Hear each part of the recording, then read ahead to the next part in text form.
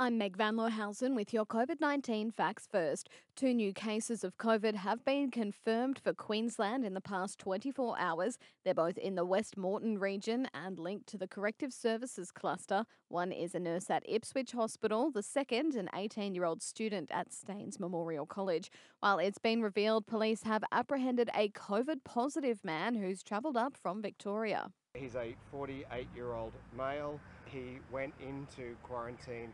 Authorities in Queensland and Victoria will now investigate whether he has committed an offence. He arrived here at 9:19 yesterday on flight JQ 560. Health Minister Stephen Miles there. Other passengers on that flight are being contacted. Meanwhile, in Victoria, COVID numbers keep on falling. Today, the state's recorded 70 cases and 5 deaths, well down on yesterday's 114.